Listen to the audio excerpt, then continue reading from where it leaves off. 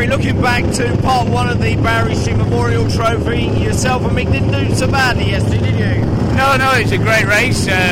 Obviously, you got Mick a good lead and he kept on to it. So, unfortunately, the timekeepers got us outside the time allocation, which, fair play to them, the caught us out. We was maybe pushing the boundaries a bit much, or either that or the team can't count very well. So, but no, we won on the road. We got second for a 20-second penalty.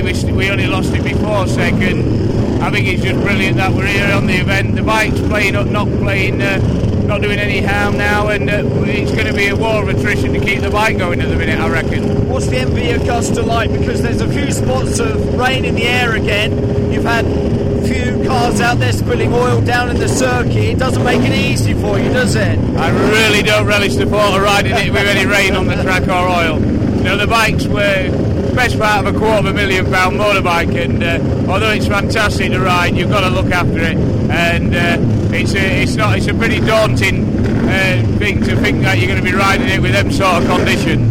And finally, just to say, the Isle of Man, the TT races there, they are unique, and so is this event as well, isn't it?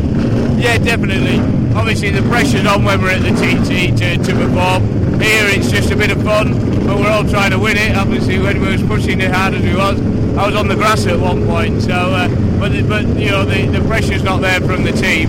It's just the pressure we put on ourselves. And I was saying to Maria Costello, I know you guys have all got big smiles on your face under the helmets. We can't see the expressions, but we know you're smiling. Oh, definitely. It's just an experience to ride these bikes, and long may it continue. Gary, enjoy it. Thank you so much indeed. Thank you very much.